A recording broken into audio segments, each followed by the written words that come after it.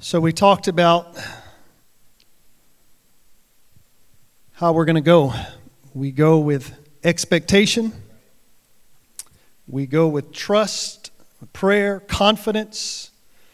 And then we're going to look at verse 5 of Luke chapter 10 now. We're going to read verse 5 and 6. When you enter a house, first say, peace to this house. If someone who promotes peace is there, your peace will rest on them. If not, it will return to you. So we go with discernment. Everybody say discernment. We need discernment. We need the discernment of the Spirit of God when we walk through our communities to lead us to the right people at the right time. When God is moving, when God is preparing. I've had so many moments of my life of just being in the right place at the right time. And it's nothing you can orchestrate. I walked into a village one time.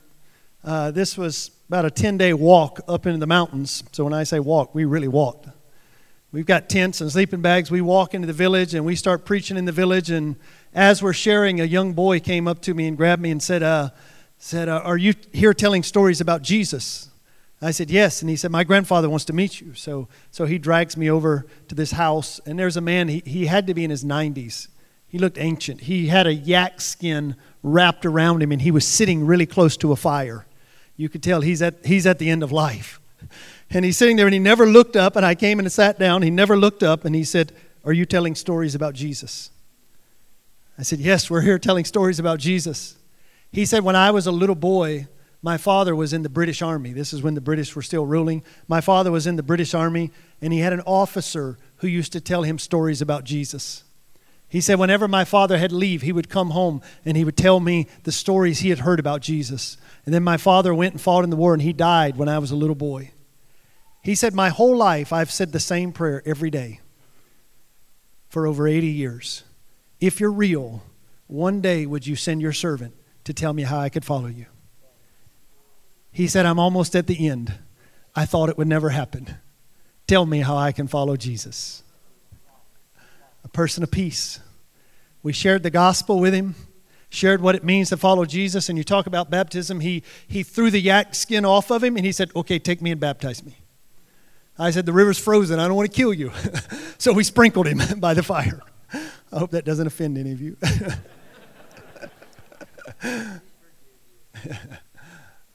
Person of peace. They're out there. What we need is the discernment of the Spirit of God. When you sit in quiet moments, the purpose is to learn to be attuned to hear the voice of God.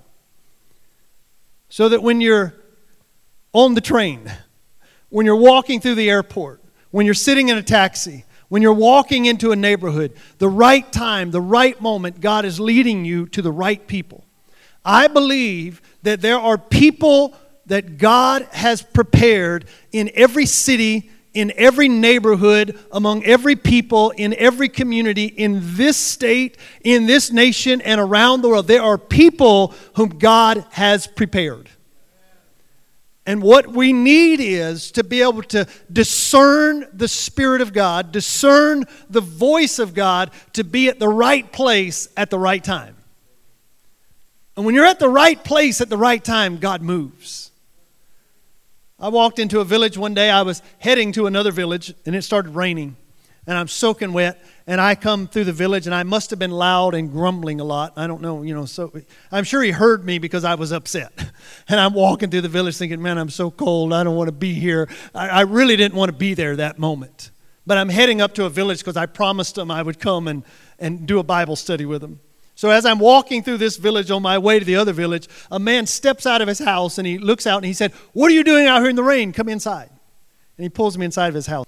A people who are created by God, created in His image, and there are parts of that have been clouded, but there's still parts that seep through. And so this man calls me in his house. He has no furniture. He has a dirt floor. His kids are sitting around the fire. He moves his kids. He kicks them away. He said, get out of the way. And so he moves his kids away. He sits me right next to the fire, and he starts making tea for me. And he said, what in the world are you doing out in the hills here walking, and it's cold, and you're in the rain? You shouldn't be out here. And I said, well, there's a family in the next village, And I promised that I would come and tell them stories of Jesus. And he almost dropped the T. He said, "You know Jesus?" He said, "I used to have his book." He said, "Years ago I was in the town and somebody handed me his book. And I used to read the stories and then somebody stole the book." He said, "I've always wanted to hear more of his stories." And so I just start telling him about Jesus. And as we're sitting around the fire and we're telling him stories and he's listening and he's getting intrigued and we start telling of Jesus' healing and his miracles. And he said, "Does he still do that today?" I said, "He does." He said, "Will he do it to my wife?" And I hadn't even seen her. All there is the light of the fire. We're in the dark. There's just the light of the fire. And I thought it was just blankets thrown into the corner. And his wife was curled up in a ball in the corner, wrapped up in blankets. He said, "My wife hasn't moved in weeks. I don't think she's going to make it." He said, but do you think Jesus could heal my wife?" I said, "I do. I believe he can." So we go and gather around and we start to pray in the name of Jesus over his wife. I told him, I said, "Listen, I promised them I was going to be in the village. I've got to go up, but they actually have an extra Bible. I'll bring you a Bible tomorrow. I'll give you his book again tomorrow." So I run back out in the rain, run up the hill. We sit up all night doing a Bible study. The next morning I get up, I get a Bible from him. I come back down the hill, and as I walk into the village, he's standing there, and he pulls his wife out, and she starts to wave. And he said, "He did it. Jesus healed my wife." And they became the first followers in that village. The whole family turned to the Lord. There are people out there. They're there. There are people God has prepared. We can get so caught up in rejection that we fail to discern that there are people who are ready. There are people who are ready. There are hearts that are prepared. Today is the day of salvation for somebody in your city. Today is the day of salvation for somebody in your state. Maybe not everybody's ready, but somebody's ready, and we have to have the Spirit of God moving and living in us. And how are we going to discern that voice? By sitting with Jesus. That's why it's so important to start your day in the presence of Jesus. Start your day listening and recalibrating yourself. You know, it's like every time you go to play, you got to make sure the guitar is in tune, right? It just has a way of going out of tune. And that's how our lives are. You know, the phone call that you get puts your voice out of tune. The board member puts your life out of tune. The counseling session puts your life out of tune. The bill collector puts your life out of tune. When you start thinking about this mortgage that's been rolling over, it's finally coming due, and your life gets out of tune. And that's why every day we need to start our day recalibrating, sitting with Jesus, refocusing with Jesus so that we don't miss the opportunities of the day. Every day can be a day of miracles if we're in alignment with the Lord. Every day. Now here's the challenge, and I struggle sometimes with sharing my story. All I'm doing is just sharing the story of what God has done. But I fear what you can hear in it is that every day is exciting. You know, I heard somebody describe the life of a soldier once is months and years of tedious boredom interrupted by moments of terror. You know, sometimes we read the book of Acts and we think, man, we need a church like that. And most of you do have a church like that. Because what the book of Acts was written for was a highlight history. There are years. Actually, I was reading a scholar recently, and there's a gap of 6 years of Paul's life in the book of Acts. You know why there was a gap of 6 years? Nothing happened. He went and nobody listened, nobody got healed, there were no miracles, there was nothing. Then all of a sudden there's a miracle, and hey, let's write about that. And so all you're getting is the highlights of 30 years of ministry.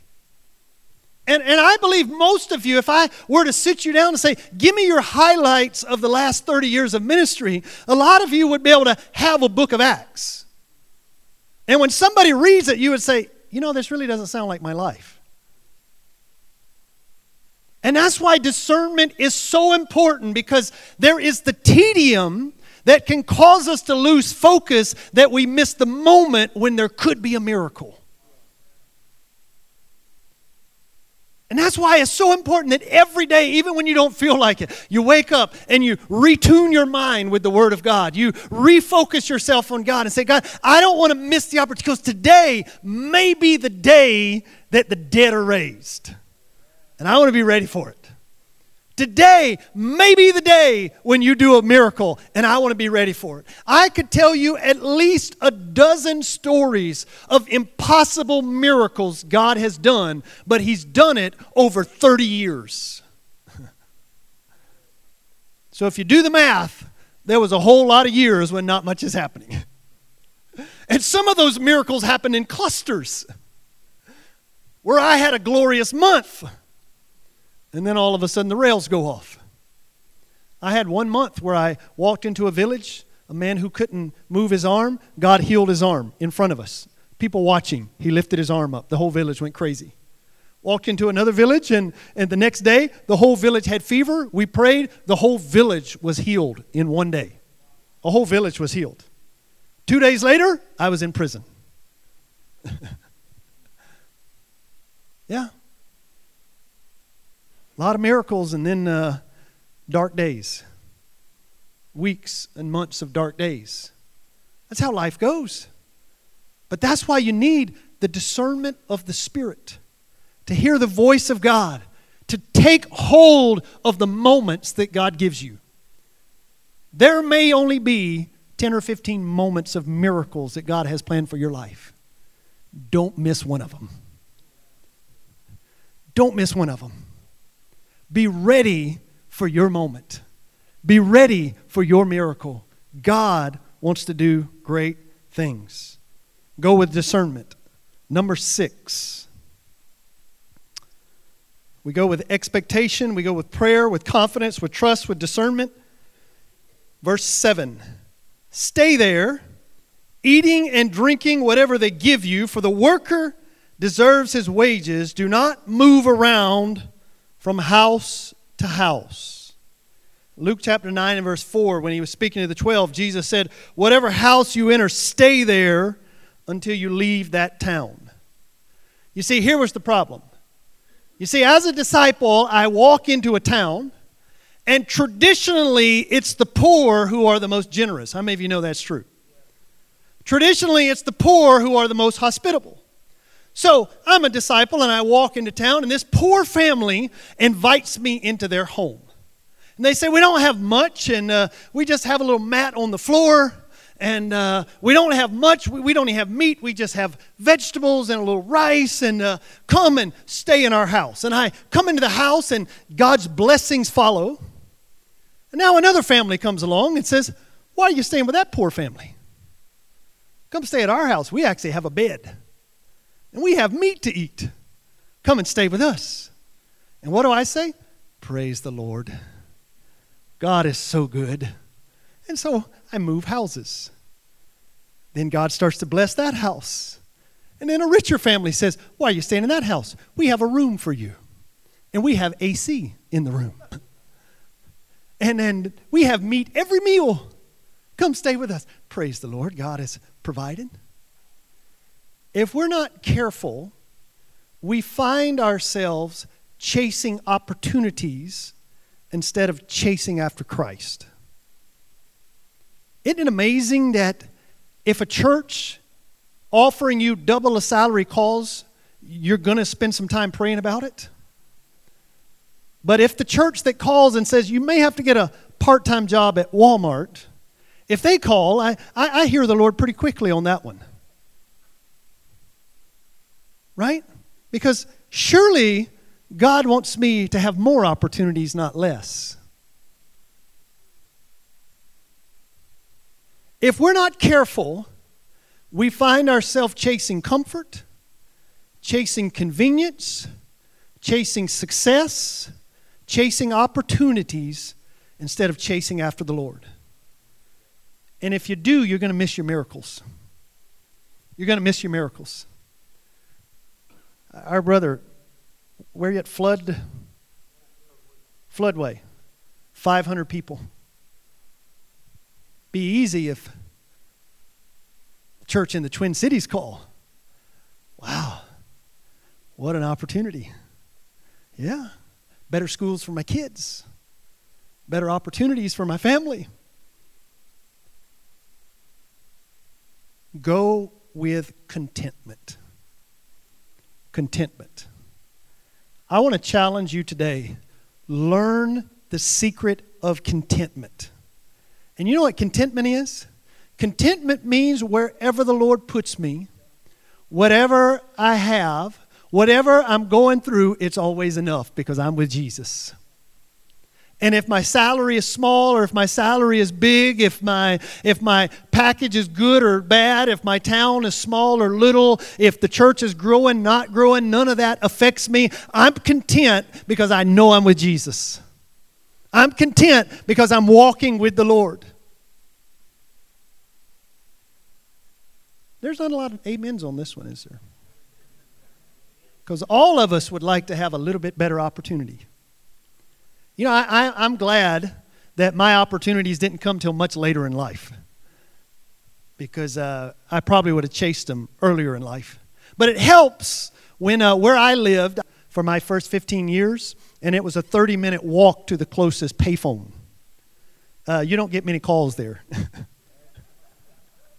And so I just kind of lived my life and did my thing, and just like there were no opportunities, so I was okay. I was protected by the Lord to be in a place. They actually had a boy who sat at the phone booth, and his job was, like, I would tell my mom, hey, if you ever need me, call and just say my name. And she'd call, I'd say, and then you call back an hour later. So she'd call and say my name, and he'd come running at my house at 3 o'clock in the morning, knocking on the door, phone, phone, phone, and I'd go running back up there, and I'd get the phone. So you don't get a lot of calls for upward mobility when you're living like that.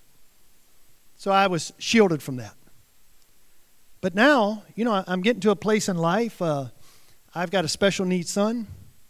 We're trying to get him settled in, and it'd be a lot easier to live in America now. It'd be a lot easier. And so what do you think happens? I start getting opportunities. I got a call in May, a really good church. And I don't know if this is how churches do it or if they just did it to me. Maybe, but it sounded so strange to my ears. The church called me and said, hey, you know, we've got this opportunity, senior pastor, and here's the salary package. And I thought, salary package? But we have to be so careful because we live in a world where pulls are real things. Kids are going to college, and now, man, a better opportunity would help do that. My daughter's getting married. Better opportunities would help pay for that. We got to retire. Better opportunities are going to help with that. We live in a real world, and if we are not living in the reality and saying, this is the reality, God, help me to learn the secret of contentment. And let me tell you, secret is a contentment. Contentment is a secret that doesn't come naturally to humans. Our natural state is competitiveness.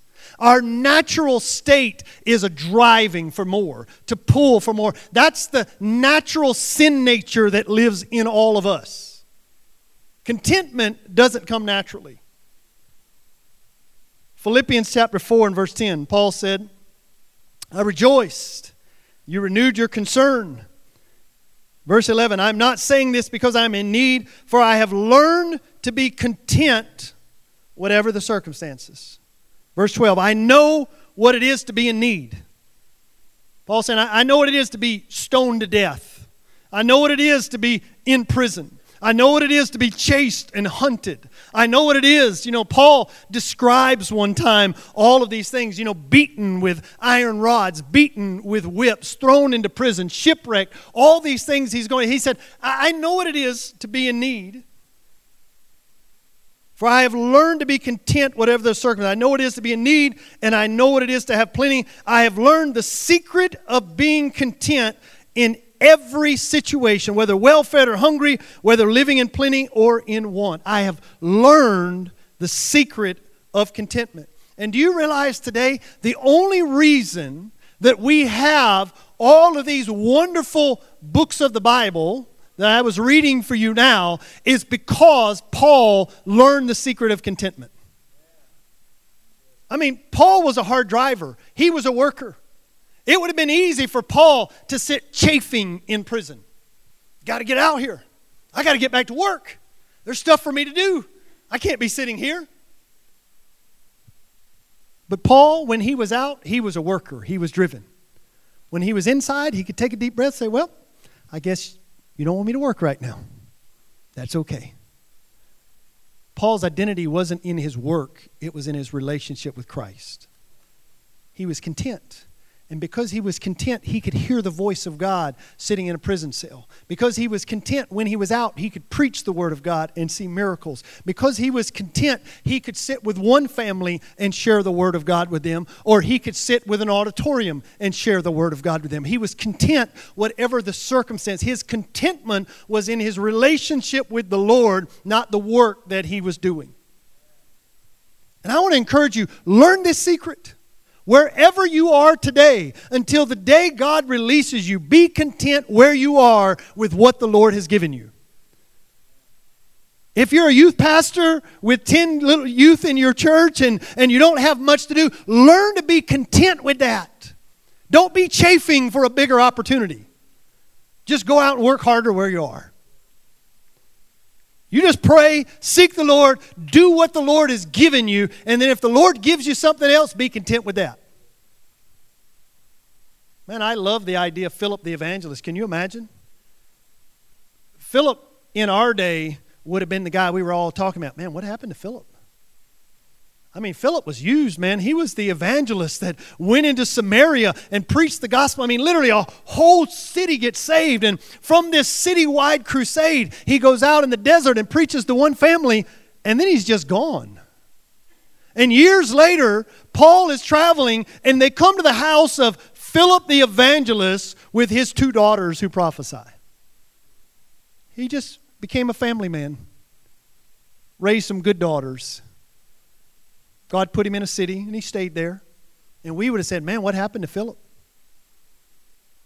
What happened to Philip? He was so successful. We thought Philip was going to do great things. Man, he was on the trajectory. Church was growing, doing revivals. And now, what is Philip doing in the city?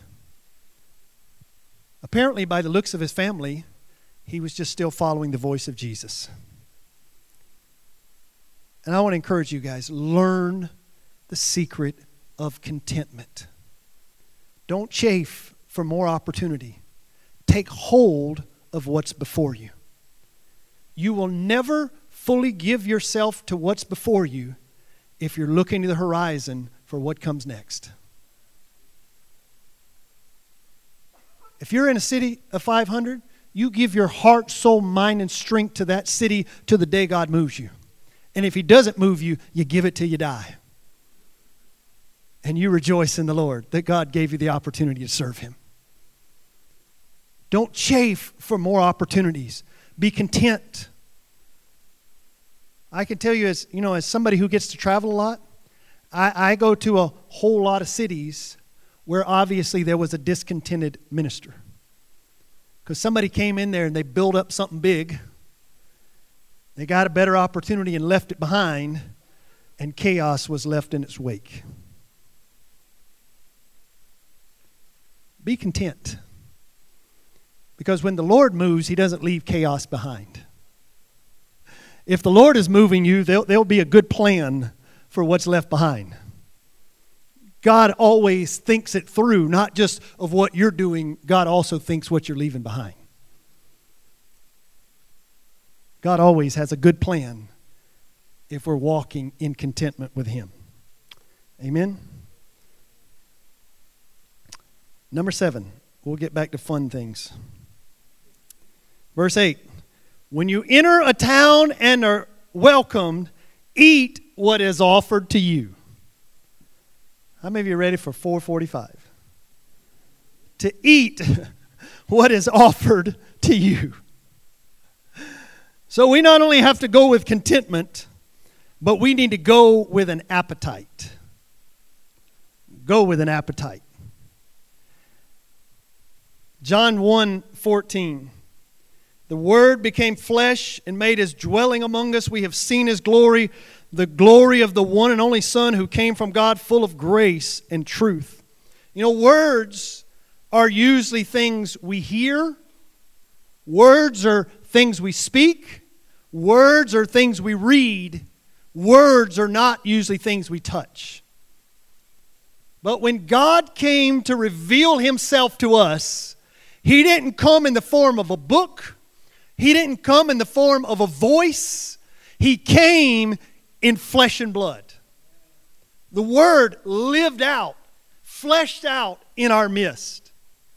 In the Message Bible, this verse is translated like this: the Word became flesh and blood and moved into the neighborhood.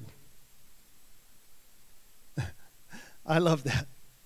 The Word became flesh and blood and moved into the neighborhood. I love what Pastor Clarence shared with us. What'd you say, 20 hours a week?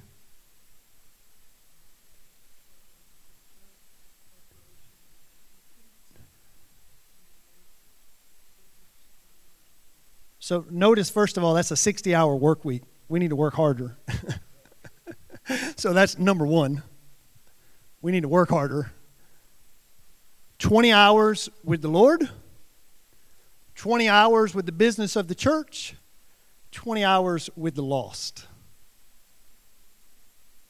And I don't know about you, but in my current role as an area director, that's the hard part. Can somebody say amen? Because business, I've always got more than 20 hours a week of business. Every morning I wake up to about 30 emails. Somebody's in crisis. Somebody's having a challenge. Somebody needs some advice. I can do my 20 hours of business no problem every week. 20 hours of prayer, preparation, seeking the Lord. I have to be a little bit more intentional about that. But the farther you go in ministry, you will find the farther you get away from those you're called to reach. And we can find ourselves so immersed in the work of the Lord, in the business of the Lord, that we don't spend a moment with those who don't know Jesus.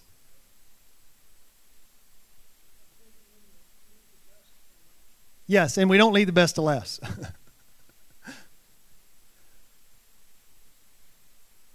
You know, we ask a question. We have, like I said, 5 days a week on our teams, we meet and we pray. We start the day with prayer, and then we have a team meeting every week. And I ask the same question in the team meeting every week. Tell me a story. You never ask for yes or no answers. I don't ask, did you spend time with the lost this week? I ask, tell me a story about a lost person you had a meal with this week. That's my question to the team every week. Tell me a story about a lost person you had a meal with this week. That's how we measure success. Are you spending time with the lost? Not who did you witness to? Not did you get to pray the sinner's prayer? But did you actually spend quality time with lost people this week? Tell me a story. So we make that a part of our DNA. I don't know if you realize this, but the overwhelming majority of the miracles of Jesus recorded for us in the book of Luke have something to do with a meal. Has something to do with food, sitting around a table. Jesus did His best work around the table.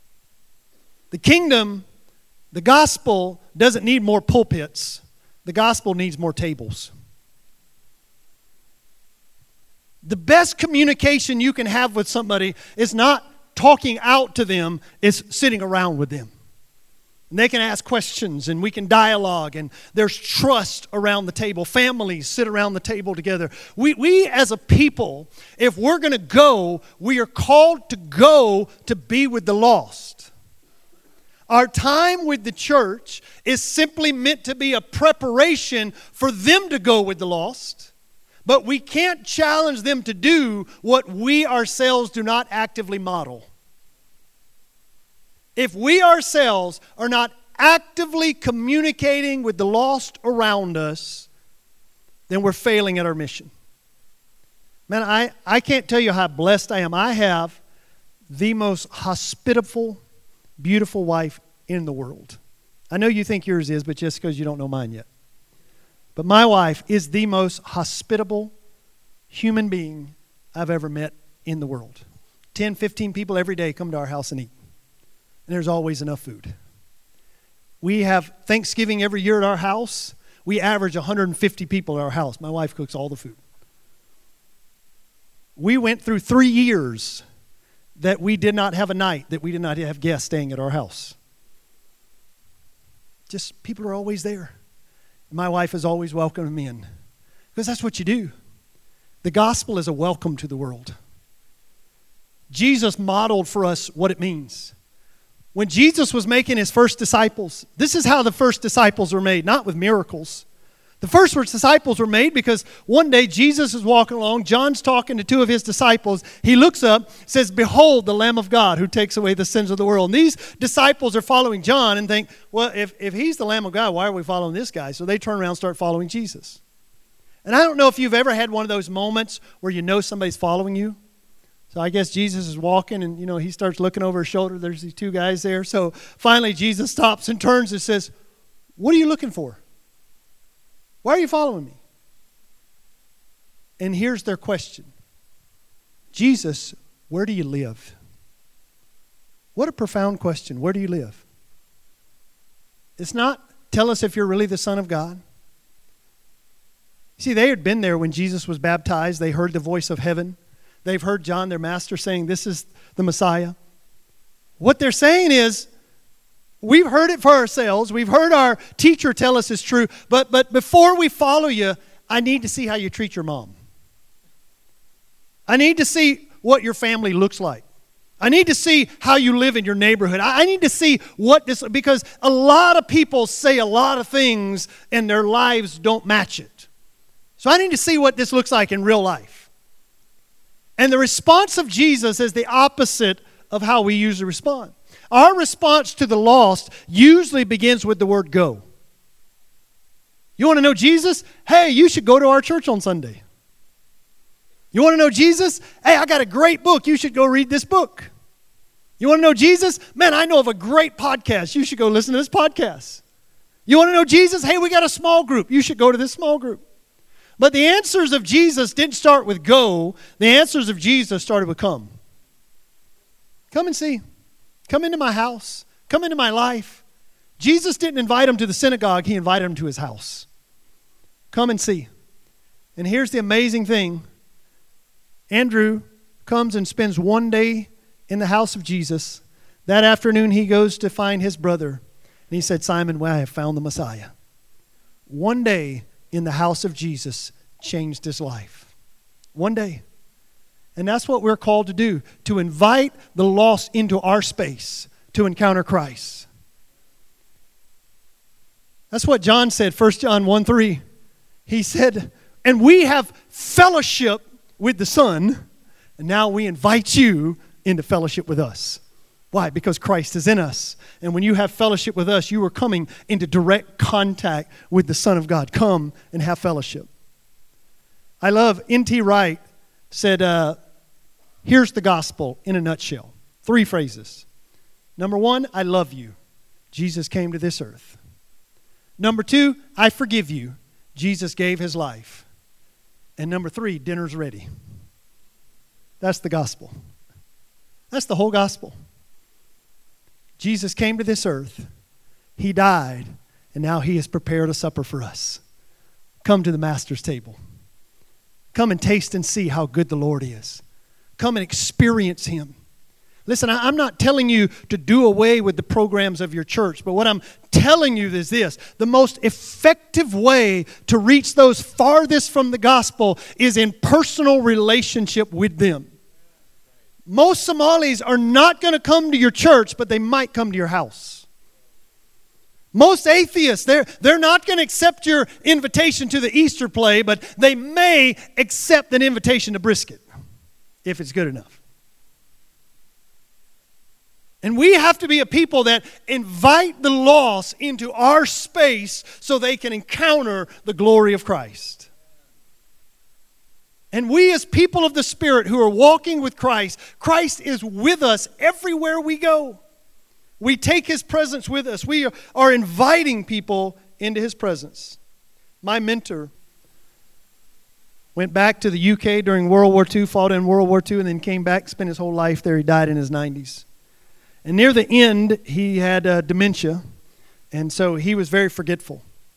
And so for about 10 years, he, every night, told me the same Bible verse every night, as if I'd never heard it. He'd say, Joe, let me tell you what I've been thinking about.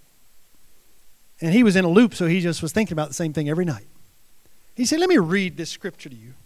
1 Thessalonians chapter 2 and verse 8. So we cared for you because we loved you so much. We were delighted to share with you not only the gospel of God, but our lives as well. I heard this almost every day for 10 years. He said, sharing the gospel, that's easy. Sharing your life, that's the hard part. That's the hard part. We need to be the kind of people who live open lives with the lost around us. That our life should be a welcome to the world. That we are called to intersect our lives with those who need Jesus the most. We are called to raise up the people that we lead, to be the kind of people who want to help people to intersect Jesus at every point. The challenge we have today, we are so consumed with the safety of our believers that we don't challenge them to do dangerous things. Let me tell you, the safe thing to do with a new believer is just say, hey, come over here and stay with us. And what we do when we do that is we save the one and we lose the many. So I always tell our new disciples, we have new disciples, they're coming to the Lord and they've got to go home, and every morning idols are being worshiped in their house. Every morning they're being pulled into the altar room. Every day they have this challenge on their lives. And many times they say, I just want to leave. And I always say to them, no matter what happens, you can't leave. You are the first fruits. God loves your family so much that He revealed the gospel to you so that you could be the first fruit of your family coming to Christ. Jesus didn't abandon you. You can't abandon your family. I know it's hard. We're going to be here for you. That's why we pray together every day, because we have people who have to go face these challenges every day. So we pray together every day. We tell them every day, hey, if you're struggling, come on over to the house. We'll pray for you again. Come over for dinner. Come over for lunch. Anytime you're struggling, we're here for you. But don't leave. Don't leave. Stay in the battle. Stay in the fight. We believe that God loves your family. God wants to see your family coming to faith. We have to be a people that we are constantly encouraging new disciples. No, we don't want a people who say the sinner's prayer and show up. We want a people who are deeply committed to Christ and His work and His kingdom. And that means a people who do dangerous things. And I believe this. The God who is able to save us is the God who is able to keep us. And the most dangerous thing I can do for a new disciple is to teach them to be cautious about the devil. I don't want them to learn to be cautious about the devil. I want them to know who they are in Christ from day one. Yeah, I want you to know from day one that no power, no authority can touch you. You don't have to worry about the idols in your house any longer because the power of Christ lives in you. You can call on the name of Jesus in any moment. He is with you. Do not fear what darkness will bring. Stand firm in the light of Christ and He'll use you. We need to raise up a generation who views it as their destiny, as their purpose to live out the light of Christ in dark places. Lights are good things until you get too many of them concentrated in one place. You know what happens when you concentrate light? Blindness. We got a lot of blind people in the church because they're shining their lights in each other's eyes. And what we need is a few more of those lights in really dark places. Because a light in a dark place is brilliant. Man, I went out last night in Jupiter. Did you see Jupiter? It was just like, it's just brilliant. And that's what we're called to be. These stars in the night sky. That we come out in the darkness and we shine and we give light. This is what Christ has called us to be pure reflections of who He is. We don't need to fear the darkness. We need to invade the darkness. We are called to live out our lives in dark places. Verse 8. Heal the sick who are there and tell them, the kingdom of God has come near to you. We go with appetite and we go with power. Everybody say power. God has called you to a ministry that reveals who Christ is. He's called you to be the people who can go and say, you know, I know it's hard to believe, but God's going to do something incredible. You don't have to trust me. You don't have to believe me. You see, miracles were never meant to make believers healthy. I don't know if you know, you're all going to die. Either Jesus is coming back or you're all going to die. And some of you are going to die of diseases. Some of you are going to die of old age. You're all going to die. We live in a mortal flesh. So no matter how many times the Lord heals you, you're still going to die. That's how we're built. We're built to live and we're built to die. Healing was never meant so that everybody in the church just stays healthy. Every miracle in the Bible is purposeful. And the purpose is that those who are in darkness understand who Christ is. Do you know the reason we don't see miracles? We're not praying for the right people. Miracles are not meant so that believers in the church can come around the altar and get healed. God does it sometimes because He's gracious and merciful, but that's not the point. The point of a miracle is that unbelievers, those who are far from the Lord, can see and understand who Christ is. That's the point of a miracle. So if you want to see miracles, you just need to start praying for the right kind of people. Stop praying for believers and start praying for atheists, and you'll start seeing miracles. Go find some Muslims who need something and start praying for them. We need to be the kind of people, we're praying for people who actually need the insight that God reveals Himself. Put yourselves in the right position. I mean, it's amazing to me. We've had youth teams come to us, and they see miracles. Why? Because God's wanting to reveal Himself to lost people. God's wanting to reveal Himself to desperate people. God's wanting to show Himself to be true. I want to encourage you, start looking for opportunities to show the power of God. You know, many times we don't want to do it because of how we might look if it doesn't work. I don't have to worry about that. I was in a village one time, and it's amazing how it just happens at the most inopportune time one time. I started a soccer team.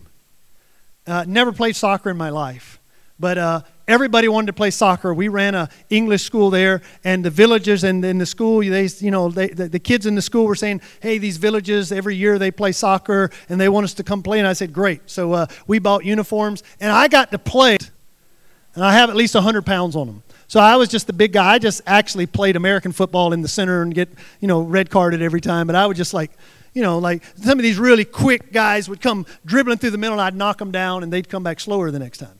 So that was my job. So I was the enforcer in the middle of the pitch.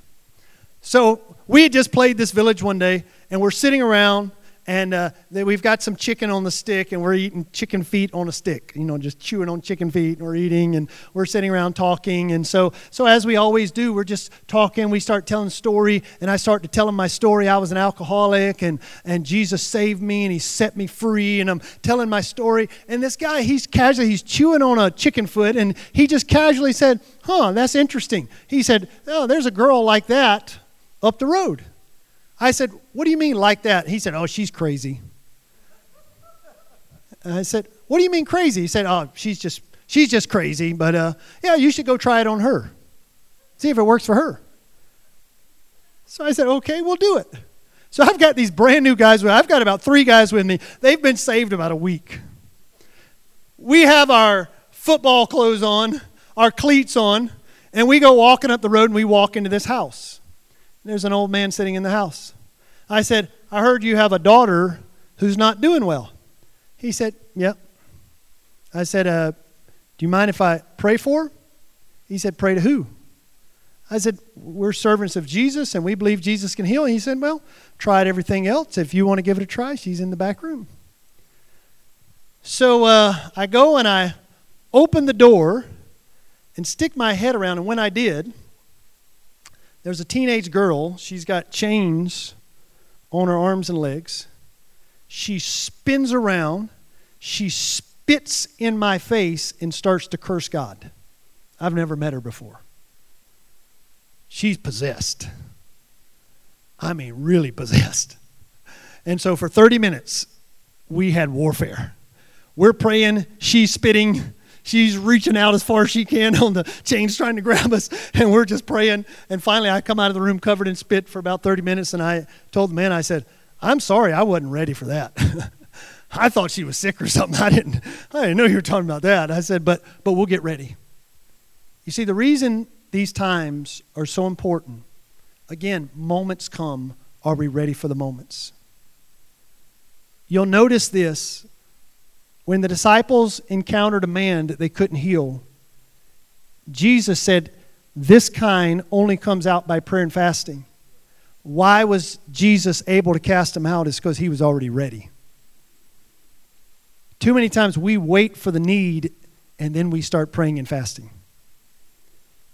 We wait for the crisis and then we seek God. We need to be a people that we are ready. We're ready.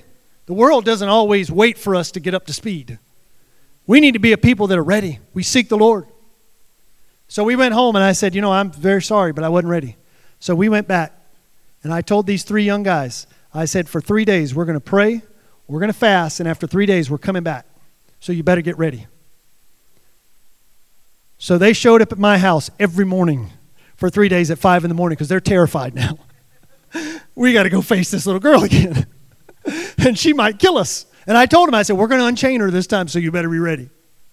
So now they're terrified. So they're at my house every morning, 5 in the morning, until we fell asleep on the floor. And then we woke up, we started praying again. We did that for 3 days. And then we get back in the truck and we went and we started praying. And after about 12 hours of praying, she calmed down enough that we were able to get her out of the house, get her in the truck. We took her to a young believer's house. We sat her there, and for 40 days and 40 nights, there were people sitting around her and praying over her until God set her free on the 40th day. And she's married now, has a family now, and is in the Lord now. God will show his power. God will show his power. But a few things, the reason I tell that story. Number one, don't wait for the tragedy. Get ready now. Wouldn't it be nice to be like Jesus, just to walk in and deal with it? To not have to take ourselves to the mechanic to get fixed so that we can actually go and help. We need to be a people that are ready. That we have prayed, we have fasted, we are prepared. I want to challenge you, set up normal times of prayer and fasting in your life. If you have a day set aside to play golf, set aside a day to pray and fast. Set aside days to seek the Lord. Set aside special weeks to go and spend time with the Lord. We need to be ready when the opportunity comes. And let me tell you, you also need perseverance. If you're going to see miracles, it doesn't always happen on your time frame. Many times we give up before the miracle comes. We need to be a people of perseverance. We don't quit. We don't stop. We continue to seek. We continue to believe until God shows his power. And I believe if there was ever a generation that needed to see the power of God, it is this generation. This generation needs to see the power of God. This generation needs to be able to walk into their schools and to tell their friends who are afflicted with gender dysphoria. They need to be able to say, God can set you free. God can set your mind right. God can heal your body. God can change your life. God is able to make all things new. We believe in a God that can do the impossible. We need to be people who go in the power of God. Number 9, verse 10 and 11. But when you enter a town and are not welcome, go into its streets and say, even the dust of your town we wipe from our feet as a warning to you, yet be sure of this, the kingdom of God has come near you. This is so important. Sometimes you're going to go into a home and they're not going to receive you. Sometimes there's going to be families that come to your church and they're just not going to like what's happening and they're going to choose to leave. Sometimes you're going to be in the city and it seems like nobody in this city wants me here. How do we react when nothing's going right? And the Bible tells us you got to go with encouragement. You need to shake the dust off your feet. That family didn't receive me? No problem. I'm going to go to the next family. That school shut the doors and said we can't go in. You got two options. You can either sit back and say all the doors are closed, or you can shake the dust off your feet and go to the next school. We have to be in people that continually encourage ourselves in the Lord. If 1,000 families reject me, all I'm going to believe in my head is the next family is going to be ready. If I go to 1,000 homes and nobody lets me in, the only thought in my mind is, man, the next house must have a person of peace.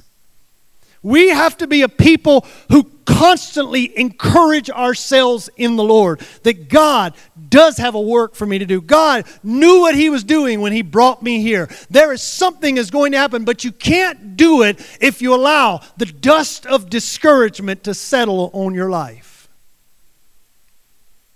How many of you are old enough to remember Pigpen? Do you remember the old Charlie Brown? And everywhere they went, you know, there's a dust cloud. There's a lot of ministers with dust clouds around their head. It's the dust clouds of board members who've spoken wrong and treated us bad. The dust clouds of Sunday school teachers who are fighting with us. The dust clouds of children's workers. The dust clouds of insurance and lawsuits. Dust clouds of government officials who are trying to make our life more difficult. And if we're not careful, this dust settles and turns into a boulder. Settles and turns into a boulder. You know, if I were to hand you a 100-pound rock, you'd probably say, no, that's too heavy. I can't carry a 100-pound rock around with me. But if I hand you one 1-pound rock, you think, yeah, I can carry that. And then I hand you another, and I hand you another, and I hand you another, until you have 100 1-pound rocks. How many of you know you got a 100-pound rock? And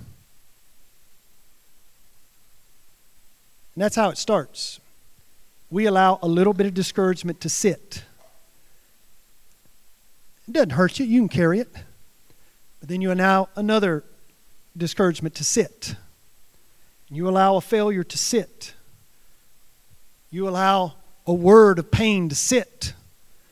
And before you know it, you're feeling weighted down and you just don't know why. And there is no one why. It's the hundreds of little whys. You know what I'm saying? You ever been there? And what is the Lord telling us to do? Every time a word of envy is spoken over your life, shake it off. You know, I have a personal thing I do. All my team knows I do this. I live a life of giving a better excuse for you than you could give for yourself. That's how I live my life. So I get a lot of nasty emails because missionaries are hurting sometimes. And wounded people will wound you. How many of you know that? Wounded people lash out. We have to always distinguish between fact and feeling. Sometimes when somebody's feeling hurt, we want to give them the facts, and the facts don't matter. What we have to do is acknowledge their feelings. Hey, you feel like I wasn't there for you. You feel like maybe that's not true, but that's not going to cure it for me to bring facts up. What I have to do is show empathy with you. So often what I'll do is, I got a zinger the other day. Somebody was upset with me because they didn't feel like I did it right. And the first thing I did in my mind, I started wandering in my mind for good excuses. I thought, you know what? I bet their wife's been sick. And they haven't been able to sleep well. Flu season. I'm sure somebody in the family has flu. It's causing a lot of tension over their life. They're okay. They're just dealing with the flu. And then I just pray for them and we move on. Then you may say, you just told yourself a lie. No, I just gave myself a reason not to get upset. I gave myself a way to bless them instead of curse them. See, we need to realize a lot of people are dealing with a lot of stuff, and if there's arrows coming out, there's usually a reason that arrows are coming out. So instead of trying to defend yourself, instead of getting defensive, instead of fighting the battle, instead of letting it sit, you just shake it off. No, they're okay. They're good people. We're good. It always takes two people to fight. And so I have very few fights in my life because it always takes two people to fight. Now, one person can get hit, but it takes two people to fight. And you know how you stop fighting? You shake it off. I refuse to receive that. I'm not going to receive it. I shake it off. You spoke a word of bitterness over me, but I'm not going to receive it. I'm just going to speak life back. We're not going there. I just shake it off and I'm going to move ahead. I'm not going to allow it to sit on me and weigh me down and to burden me down. I'm going to shake it off. How many of you have some words you need to shake off today? Yeah, some people have spoken hurtful wounds over your life. I didn't realize it, but I grew up in isolation. My mother left when I was a teenager. Just one morning, she just left. I got up, had breakfast, went to school, came home, she was gone. She ran off with my dad's best friend. There was pain. My dad was hurting. He didn't know how to deal with it. So 6 months later, my dad found somebody else and he left. And so I was alone. And then I'm 20 years old and I get saved. And I can say God changed my life, but I still was carrying a lot of stuff.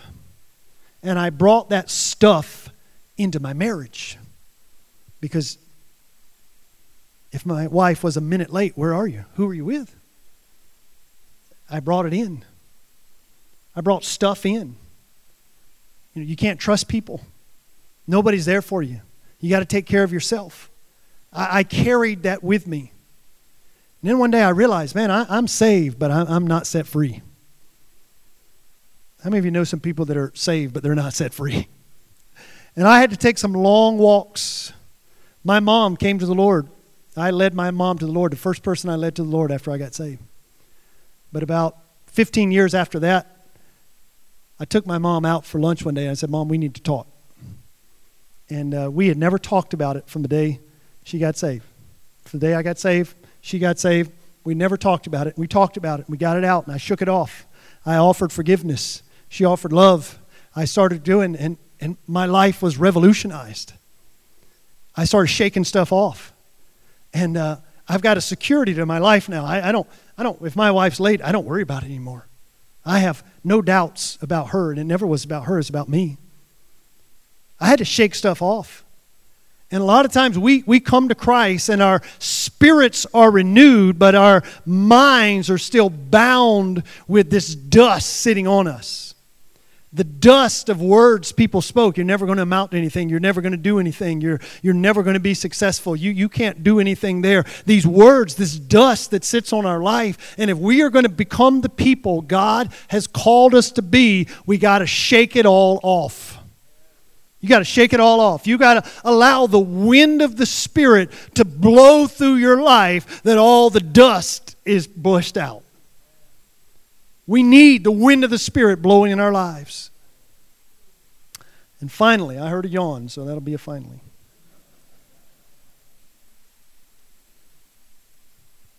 I'm going to read verses 17 through 20. So the 72 go out. It said, the 72 returned with joy and said, Lord, even the demons submit to us in your name. He replied, I saw Satan fall like lightning from heaven. I believe in Minnesota, we're going to start to see Satan falling like lightning from heaven.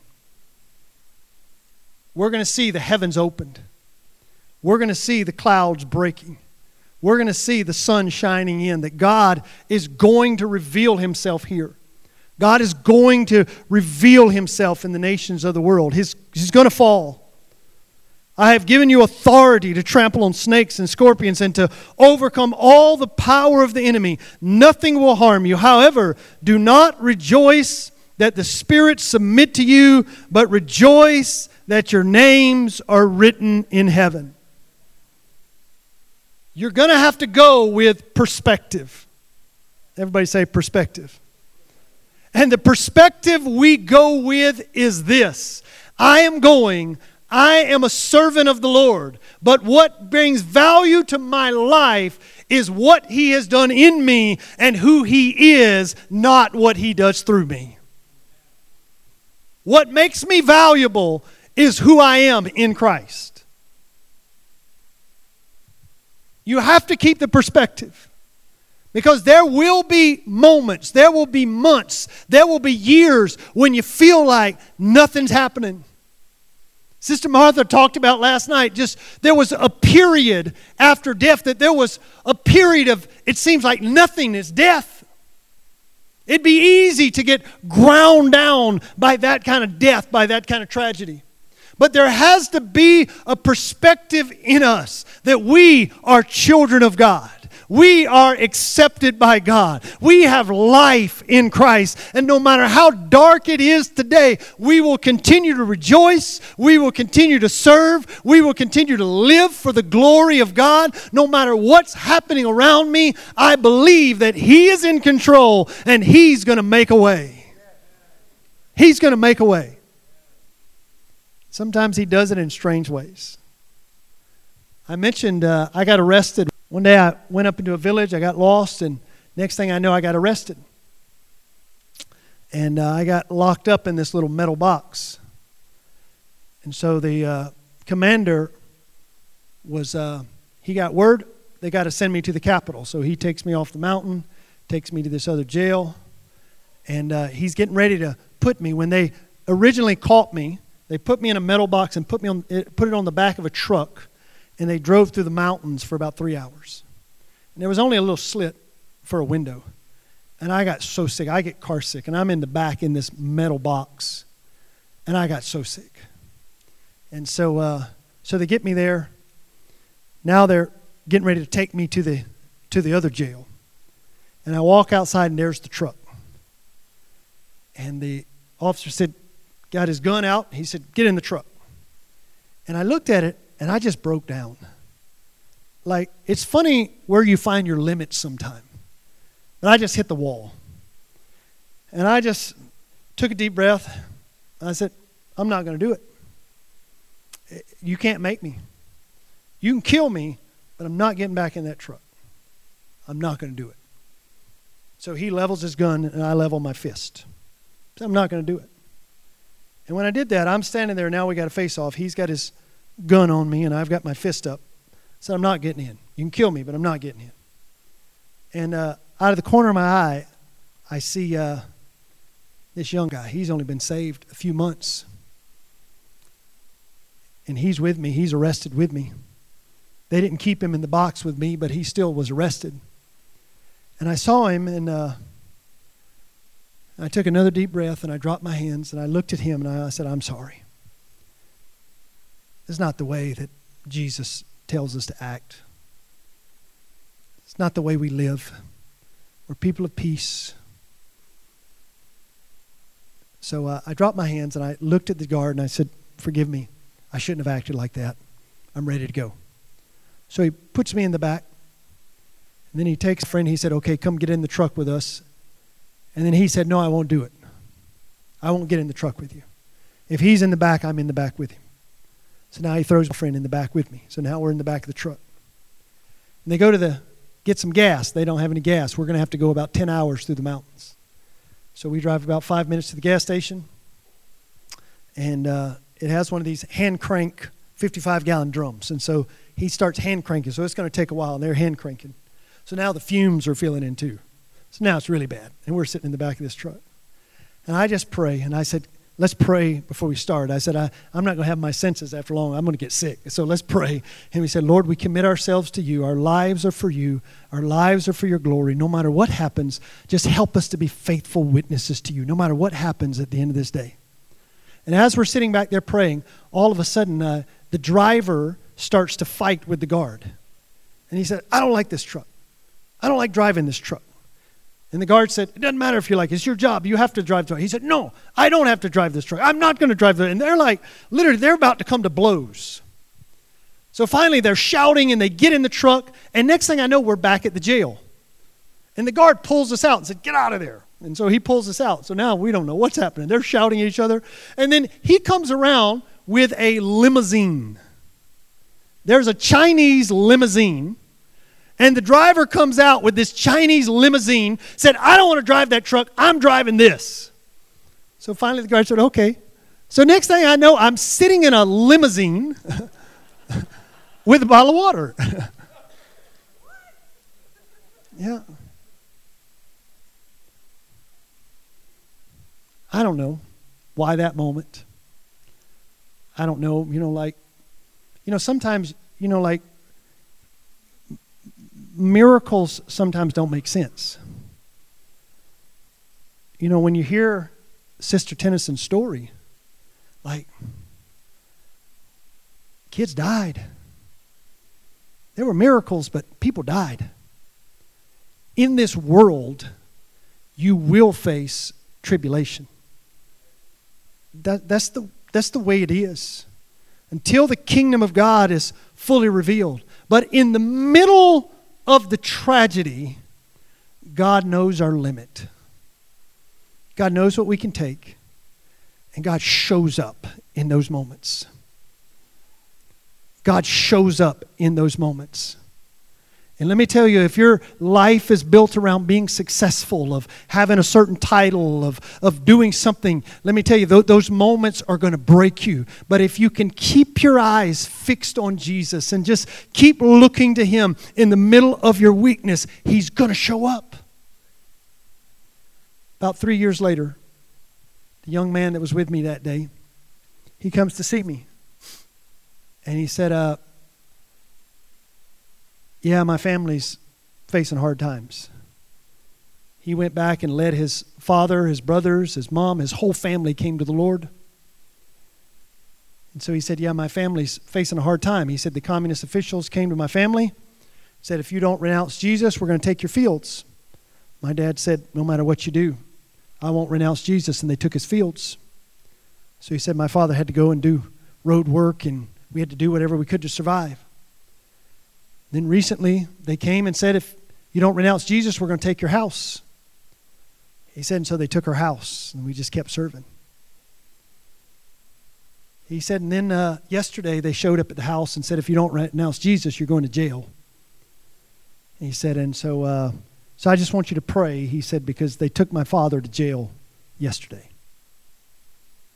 I mean, I'm broken. I led this man to Christ. You better believe what you're preaching when the people you're preaching to are going to prison. You better believe it's worth it. So I'm feeling a sense of responsibility. And I looked at him, I was just broken. said, man, I'm so sorry. I can't imagine what you're feeling right now. And when I said that, he looked at me with a puzzled look. He said, no. He said, I'm not telling you that to feel sorry for us. He said, I just came to thank you. He said, when I was with you, I saw you suffer. I saw the Lord was with you. And I told my dad, God's going to be with us. I saw it happen. God's going to be with us. God's going to make a way. And through that family now, they've planted churches in 50 villages. And they just keep serving. They just keep going. They just keep moving. You have to have a perspective. I am a servant of Jesus Christ. And as a servant, he has a right to use me however he wants to use me. In a town of 500 or in a metropolis of 1 million. Sitting in a jail or sitting in a mansion. And it's not up to me to look to another servant and say, Lord, what about him? I've just got to keep my eyes on Jesus. I've got to keep my eyes on Jesus. I serve him because of who he is, not because of what he does. He is my King. He is my Lord. He is my Master. We keep that perspective.